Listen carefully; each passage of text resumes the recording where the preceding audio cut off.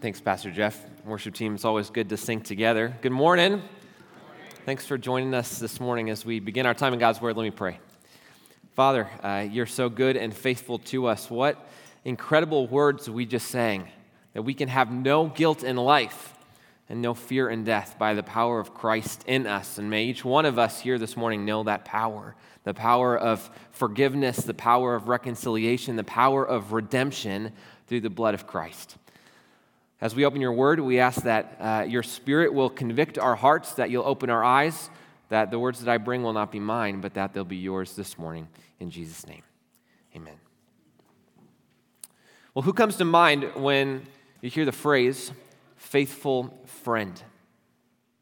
Maybe a spouse, a best friend, college roommate, a mentor. Growing up, some of my friends would call me Samwise Gamgee. And honestly, I had no idea what that meant until I went to college and I finally watched The Lord of the Rings. Now, if you've seen The Lord of the Rings or you've read the books, you know exactly who I'm talking about. If you haven't, let me fill you in. Samwise was nothing special. He's just a hobbit from the Shire. He had no special power, no special gift. He was just a gardener. But he did have something special to give, the gift of friendship, particularly to the main protagonist in the story, Frodo. And Frodo had this incredible responsibility to carry the ring to be destroyed at Mount Doom. And Samwise accompanied Frodo on this entire journey, and it was filled with obstacles and challenges all along the way. And Frodo said this before they left, "It would be the death of you to come with me, Sam, and I could not have borne that."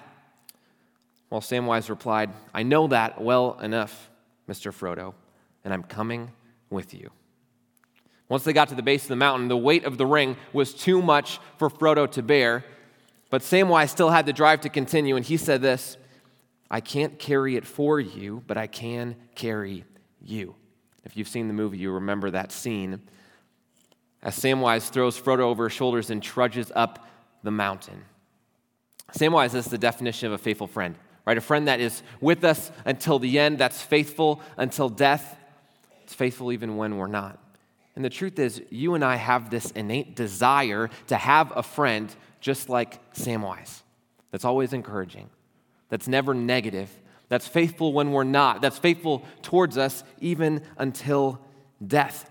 Even when the going gets tough, even when we can't go on any longer, having a friend that is still at our side. That's a good and God-given desire.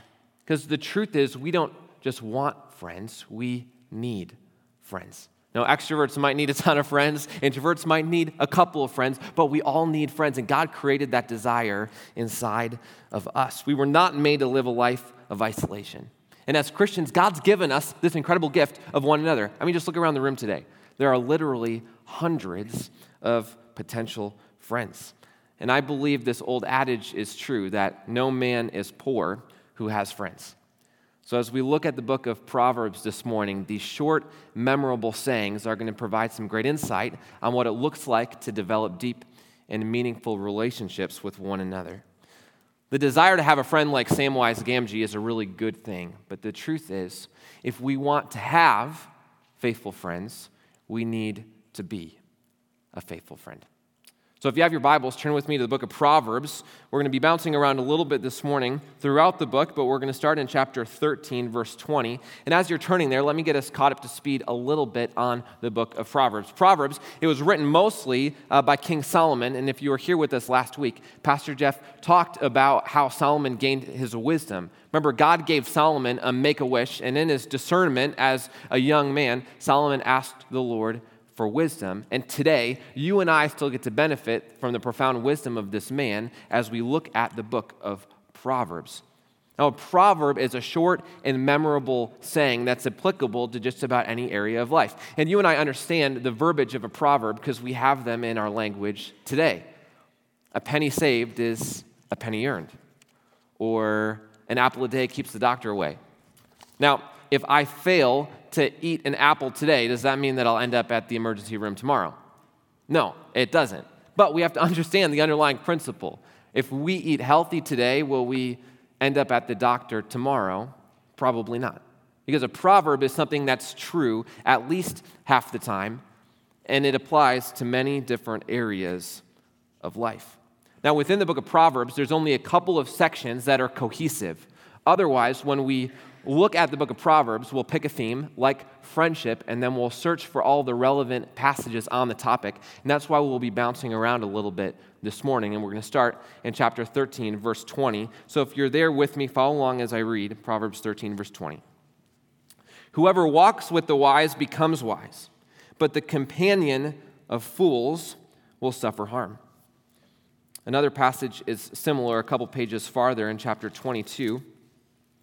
Verses 24 and 25, Proverbs 22, 24, and 25 say, "Make no friendship with a man given to anger, nor go with a wrathful man, lest you learn his ways and entangle yourself in a snare." These two proverbs are saying something similar, that it's imperative that we choose our friends wisely. In other words, we become our closest friends. Over time, we start picking up the attitudes, the nuances, the behaviors of the people that we spend the most time with. And this can be both a good thing and a bad thing. A good thing, good example. A month ago, I got married, and my wife, Hannah, is from Minnesota, which means naturally she cheers for that evil purple and yellow team from the other side of the river. But I'm hoping that the more time she spends with us Wisconsinites, that she'll soften to the idea of cheering for the Packers, right? That would be a way we'd be influenced by our friends. But seriously, if we look back at our life, I'm sure each one of us could think of a time or times when we pick up the attitudes, the nuances, even the clothing styles of the people that we spend time with. And parents know exactly how this works with their kids. What does a parent say to their child, their son or daughter, before they leave for school? Make good friends today, right? Or what do we say when someone ventures down the wrong path and gets into some trouble? We'd say, well, they got involved with the wrong group of friends. There aren't too many things that cause a parent more stress than their child's choice in friends. And when a child chooses wisely, a mom or dad kind of has a healthy sense of pride. And if that's how an earthly parent feels, imagine how our Heavenly Father feels about our choice in friends. He desires that I choose wisely in this area of our life. And if you're taking notes this morning, that's our first takeaway when it comes to wisdom and friendship. Choose wisely. Choose wisely. So a wise choice in a friend is first and foremost someone who's a follower of Christ. If our closest friends are not followers of Christ, then they'll pull us in the wrong direction. It's like gravity. It's a lot easier to pull someone down than it is to lift someone up. And we need to surround ourselves with people who aren't going to pull us in the wrong direction. So we have to intentionally surround ourselves with people who are followers of Christ. That inner circle, that group of people that know us the best, the ones that ask us the difficult questions, the one that we let into the cracks and the crevices of our life, maybe the men in our accountability group or the women in our women's Bible study, the person we call our best friend, the couple that we go to hang out with all of the time. That person, those people need to be Christians. And that close inner circle, it's probably not very big. It might be a couple of people, 3, 4, 5 friends. But if our friends within that circle are not followers of Christ, then it's going to be easy for us to be influenced in the wrong direction. And there might be someone hearing this morning that maybe there's friends within that inner circle that aren't yet followers of Christ. I think it'd be wise not to just abandon those friends, but to over time gradually make some decisions to fill that inner circle, fill our closest friends with followers of Christ. I like to think of friendship in terms of concentric circles. That first smallest circle is our closest friends, and then you go out a circle, and maybe that'd be friends in general, and then the next circle would be acquaintances. So if that inner circle is Christians, then our next circle should be filled with all different types of people. Because we don't want to use this as an excuse to live our life in a Christian bubble. And that can be easy sometimes. Coming to church, going to Bible study, just having Christian friends and being involved with a Christian family. Be easy not to develop relationships with people that aren't Christians. And it's important that we develop relationships with people who don't know Christ to fulfill our call as Christians to go into all the world and make disciples, to help people know Christ. Because if our inner circle is filled with just Christians, then those next circles can be filled with strategic relationships with maybe a neighbor, a friend, a coworker, a running buddy, a lifting partner, people that we can spend time with the purpose, with the goal of seeing them decide to follow Christ. We can pray for their salvation. Our life should not be lived in a Christian bubble. But then maybe someone has the reverse problem. Maybe someone's life isn't a Christian bubble, but life is the opposite. Outside of coming to church, someone could have minimal Christian influence in their life. Maybe work is especially toxic, or someone doesn't live in a Christian family. For that person, choosing friends wisely could mean joining a life group, joining a men's or women's Bible study, asking someone to mentor them, taking that step to develop a friendship. And for some of us, just the idea of making a new friend makes our palms sweat. It makes us a little nervous. But we have to remember that these Proverbs, they're not telling us to take this new initiative to be popular. They're not asking us to make 15 new friends, because we see a theme throughout the book of Proverbs that friendships need to be deep rather than wide. Our friendships need substance and depth. And that's our second takeaway this morning: love deeply. Love deeply. Listen to these words from Proverbs chapter 18, verse 24. A man of many companions may come to ruin, but there's a friend who sticks closer than a brother. Now, as humans, we might have this internal desire to be popular, to be well-liked, and that's not a bad thing. There's nothing inherently wrong with that, but that's not the type of friendship that the book of Proverbs is talking about. Because it's possible for us to be known, or to know everyone without being known by anyone. In other words, someone's relationships could be a mile wide and an inch deep. And that's exactly why this proverb says a man of many companions can come to ruin, because that person might not have any deep, meaningful, and lasting relationships. And as friends, we should focus on depth, there we go, rather than width. Earlier this week, I was doing some dishes in our kitchen and was cleaning our food processor. And I love to eat peanut butter. I don't love to clean peanut butter. And peanut butter was all in our food processor, and it took me forever to clean the peanut butter out of the food processor because peanut butter is sticky. And we need to be what I'll call sticky friends, peanut butter friends. Friends that are faithful, friends that are loyal, friends that don't let distance impact our friendship. Friends that don't let our friends push us out of their life when things get busier. Friends that don't let our friends push us out of their life when maybe there's some sin in their heart and they're trying to escape. We need to be a faithful friend. That's why I love this passage. This is, a friend sticks closer than a brother. Right? We need to be a sticky friend. And being a sticky friend is most important when our friends are going through trials and struggles. Proverbs 17:17 says this: a friend loves at all times, and a brother is born for adversity. I love that word all. Friend loves not sometimes, not most times, not when it's just convenient for them. No, friend loves at all times. The second half of that verse, brother and friend are used synonymously. So when we're going through a struggle, when we're going through a trial, we find out who our true friends are. Because a true friend doesn't run away when we're going through adversity, but true friends lean in and come in even closer when the tough times come. Fair weather friends are kind of like fair weather fans. A fair weather fan knows the stats, cheers, buys all the merchandise when things are going well, but when that team loses 5 games in a row, then the fair weather fan goes and finds a new team. And a sports team doesn't want a fair weather fan, and we don't want a fair weather friend. We want faithful friends, friends that don't find a new friend when we're going through something tough, because a true friend is born for adversity. And this is the type of friend we want in our lives.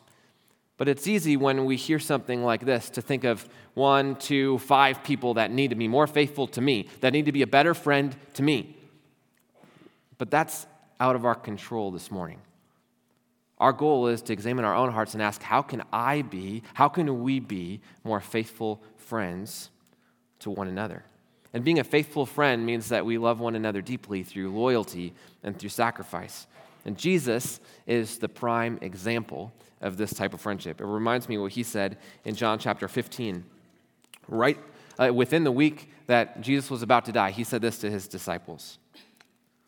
Greater love has no one than this, that someone lay down his life for his friends. You are my friends if you do what I command you. No longer do I call you servants, for the servant does not know what his master is doing, but I have called you friends. For all that I've heard from my Father, I made known to you. Imagine how impactful those words were to Jesus' disciples after he died on the cross for them, and after Jesus gave the ultimate sacrifice, his life for his friends.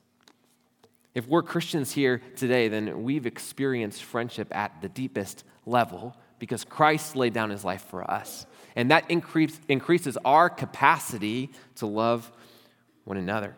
Now, granted, you and I might not have the opportunity to take a bullet for one of our closest friends this morning, but we have to understand what Jesus is saying, that we need to be quick to sacrifice for our friends.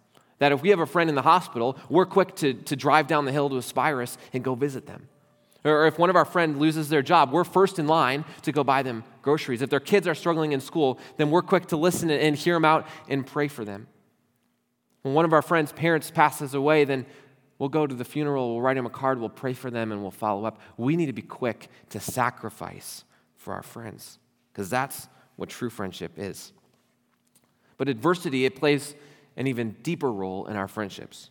Because a brother or sister is not just born for adversity, but a brother or a sister is born in adversity. Because when we go through a struggle or a trial, that can be the foundation for a shared experience in a relationship with another brother or a sister. And maybe you've experienced this in your own life. I remember a number of years ago, I was serving at a Christian camp for part of a summer with some friends from college. We were kind of camp counselors and leading worship there. And it was a really tough summer for the 8 of us. The weather was really hot. The workload was really high. We hardly got any days off. All of us got sick at some point in the summer, and a lot of different things came together that just made it a difficult environment. But what that did is that created this common bond between the 8 of us that resulted in some lasting relationships. So much so that one of the guys from that group was in my wedding last month, and then one of the other guys, I'll be in his wedding next month, because the common bond of a struggle can bring us closer together. And God uses adversity for the foundation of those relationships. So when that storm comes into our own lives, maybe we just need to look around and see who's walking with us, because that person could be our new closest friend. And one of the best ways to build those type of friendships is to serve, to be involved in doing things like working with the junior high boys in G180 or being a MOPS mentor mom, serving and teaching in children's church, because serving isn't always easy, and it can provide that foundation necessary to build our relationship with other people. So if someone isn't serving yet at Highland, that would be a great way to invest in relationships with one another, because when we don't serve the body of Christ, we rob ourselves of friendships and relationships with one another. Now, regardless of how our friendship began or where it's going, friendships are a gift from God, and He calls us to steward them with faithfulness. And that's our third takeaway this morning. Invest faithfully. Invest faithfully. And again, that truth comes from our main proverb this morning, Proverbs 17:17, which says this: "A friend loves at all times, and brother is born for adversity." Loving our friends at all times means that we invest in them with faithfulness, not just when things are convenient for us, but we invest in those relationships all the time. And I think there's 3 aspects to this takeaway. The first is that we need to pursue intentionality. One of the biggest hindrances to pursuing intentionality in our friendships is this: the smartphone. How often are we talking to someone and all of a sudden the smartphone comes out and it distracts us from the conversation that's happening? Maybe it's happened to you, where someone's talking to you and all of a sudden they go, "Oh, look, I just got a Snapchat from my brother," right? How frustrating is that when that happens? Because we feel like that person is saying, "Yeah, my phone is more important than you are." And when I do that, I allow something that could be put off until later to distract me from the thing that really matters, the person who's right in front of my face. And sometimes the best thing that I can do for my friendships is to take that phone and put it in my backpack, to put it in my pocket. Take my iPhone and put it on Do Not Disturb. And if you have an iPhone and don't know what Do Not Disturb is, ask someone under the age of 30 and they'll be able to help you out, right? But it's a great tool to not be so distracted by our technology. Even in our homes, we could do some practical things like no technology in the bedroom or no technology on Sundays. Let's not bring our phones to the family dinner table, because that fantasy football league and my Twitter feed and Snapchat and Instagram and all of those things, they can be so distracting, and they can prevent us from investing in relationships with the people that are right around us. Even more broadly, we could put our phones away when we're in line at the grocery store or when we're picking our kids up from school or from lessons. Because yes, our phones can be a great crutch in an awkward social situation when we just don't want to talk to people. But when we do that, we rob ourselves of a good conversation, and we rob others of seeing Christ's love demonstrated through us. So sometimes the best thing we can do to be intentional is to just put our phones down. But technology isn't all bad, right? And we can even use technology for our advantage in our relationships. I have a friend from California who still sends me a text once a week at least with what God's teaching him as he spends time in his word. And I'm not talking about a Bible verse with a sentence, right? This is a paragraph, and it's thought through and it's meaningful. And he's reminding me that we can use technology to our advantage in our friendships, whether that's shooting a friend a text and saying, hey, I'm praying for you today, or doing a YouVersion devotional Bible study with some other guys in our accountability group. We can use technology to our advantage in our friendships. But even beyond technology, we still need to pursue intentionality in how we use our time in our friendships, especially those within our inner circle of friends. Because if our inner circle of friends, if they're Christians, that's a great thing. But if all we talk about is Brewers baseball and the weather and our kids and our jobs, right, we're not being intentional. We need to be intentional to have spiritual conversations with our friends. And that isn't always natural. It doesn't always feel easy, but it can start with one really simple question. How can I pray for you? When was the last time we asked one of our friends that question? And did we actually pray for them? And then did we follow up a couple days or a week later to ask them how they were doing? Having spiritual conversations can just start by praying with and for our friends. While I was a senior in college, I went running with a good friend of mine a couple times a week. Instead of just shooting the breeze while we ran, he had this great idea. Why don't we memorize scripture together as we run? So we took a 3x5 card and would write a passage on the card, stick it in our pocket. It would get all sweaty and gross, and we were running down the road. We would pull out that sticky 3x5 card, and we'd quiz each other, and we memorized scripture. And before I sound like the hero, that was not my idea. 100% my friend's idea. But I was so thankful for his intentionality in wanting to have a spiritual aspect to our friendship. So whether it's praying for one another, whether it's memorizing scripture, whether it's just talking about what God's teaching us, let's pursue intentionality with our time as it comes to our relationships. Another way we can invest in our friends faithfully is by practicing forgiveness. I appreciate this verse from Proverbs 17, verse 9. Whoever covers an offense seeks love, but he who repeats a matter separates close friends. What's the author saying here? That friends forgive. And you and I, we understand forgiveness through what Christ did for us. I love this passage from Romans chapter 5. For while we were still weak, at the right time Christ died for the ungodly. For one will scarcely die for a righteous person, though perhaps for a good person one would dare even to die. But God shows his love for us, and that while we were still sinners, Christ died for us. Because before Christ, you and I were not good people. We do not deserve that kind of grace. But through Christ, we can have new life. Through Christ, all of our sins, past, present, and future, are forgiven. That's incredible. And when we think about how much Christ has forgiven us individually, it puts horizontal forgiveness in perspective. In other words, there's no way that anyone could sin against us as grievously as we have sinned against Christ. It was my sin, it was your sin that nailed Christ to the cross. So when a brother or sister sins against us, then we're asked, because of what Christ has done for us, to extend forgiveness to them. And I appreciate how this passage explains forgiveness, covering an offense, not repeating the matter. In these terms, then, the opposite of forgiveness is gossip. And gossip is one of the most unloving things that we can participate in. But it's so easy. How often do we hear things or say things like, "Oh, you won't believe what this person just did," or "Did you hear what I heard about so-and-so?" Or, "I really love this person, but they really messed up here." Those are easy conversations for us to participate in. But when we forgive someone, we're saying that we won't hold their sin against them. When we forgive someone, we're saying that we're not going to repeat the sin anymore.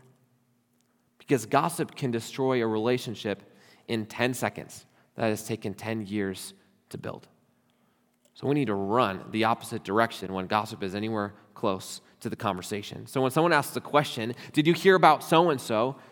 we need to do our best to dismiss it and change the conversation. Or if we just find ourselves in the middle of a negative conversation while at work, then maybe we could bring up some positive qualities or attributes about the person that they're talking about.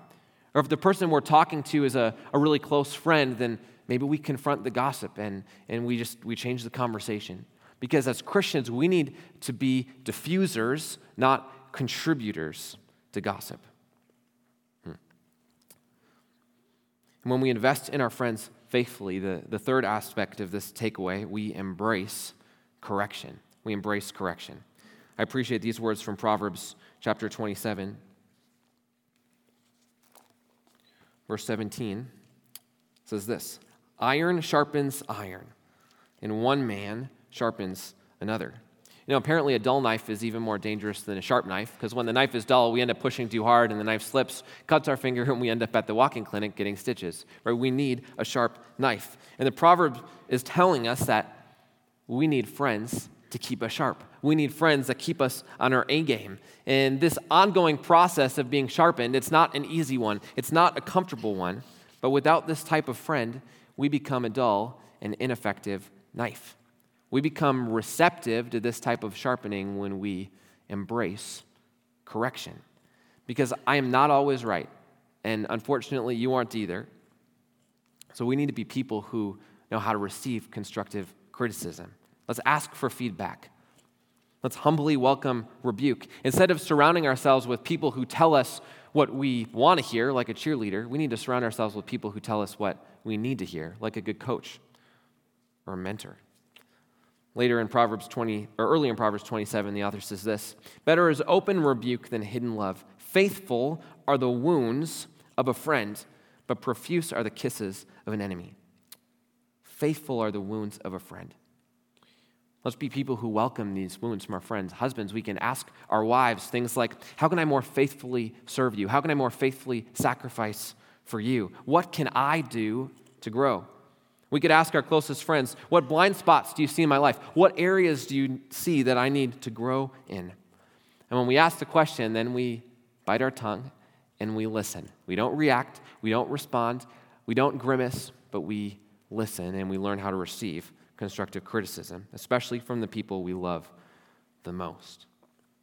Not just receiving constructive criticism, but we also we need to know how to have those difficult conversations with our friends.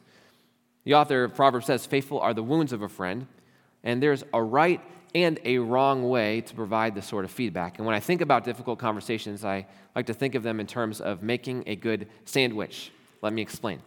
The meat of the constructive criticism needs to be surrounded by two pieces of encouraging bread. So it goes like this: "Pastor Jared, I appreciate your passion for sports, but you have chosen the wrong team in the Chicago Cubs. I think you'd make a great Milwaukee Brewers fan." That's a good sandwich. But seriously, these conversations go better when we use encouragement on either side. It could look something like this: "Scott, I appreciate our time together, but you've just been way more critical lately. Can we talk about what's going on?" Or, "Stephanie, you're so intentional when we spend time together, but I feel like you've been on your phone more, and I'd love to have that good time with you. Can we talk about what's going on in your life?" Because sometimes being a faithful friend means that you and I need to have these difficult conversations with the people that we love the most. And those conversations need to happen with utmost humility and grace.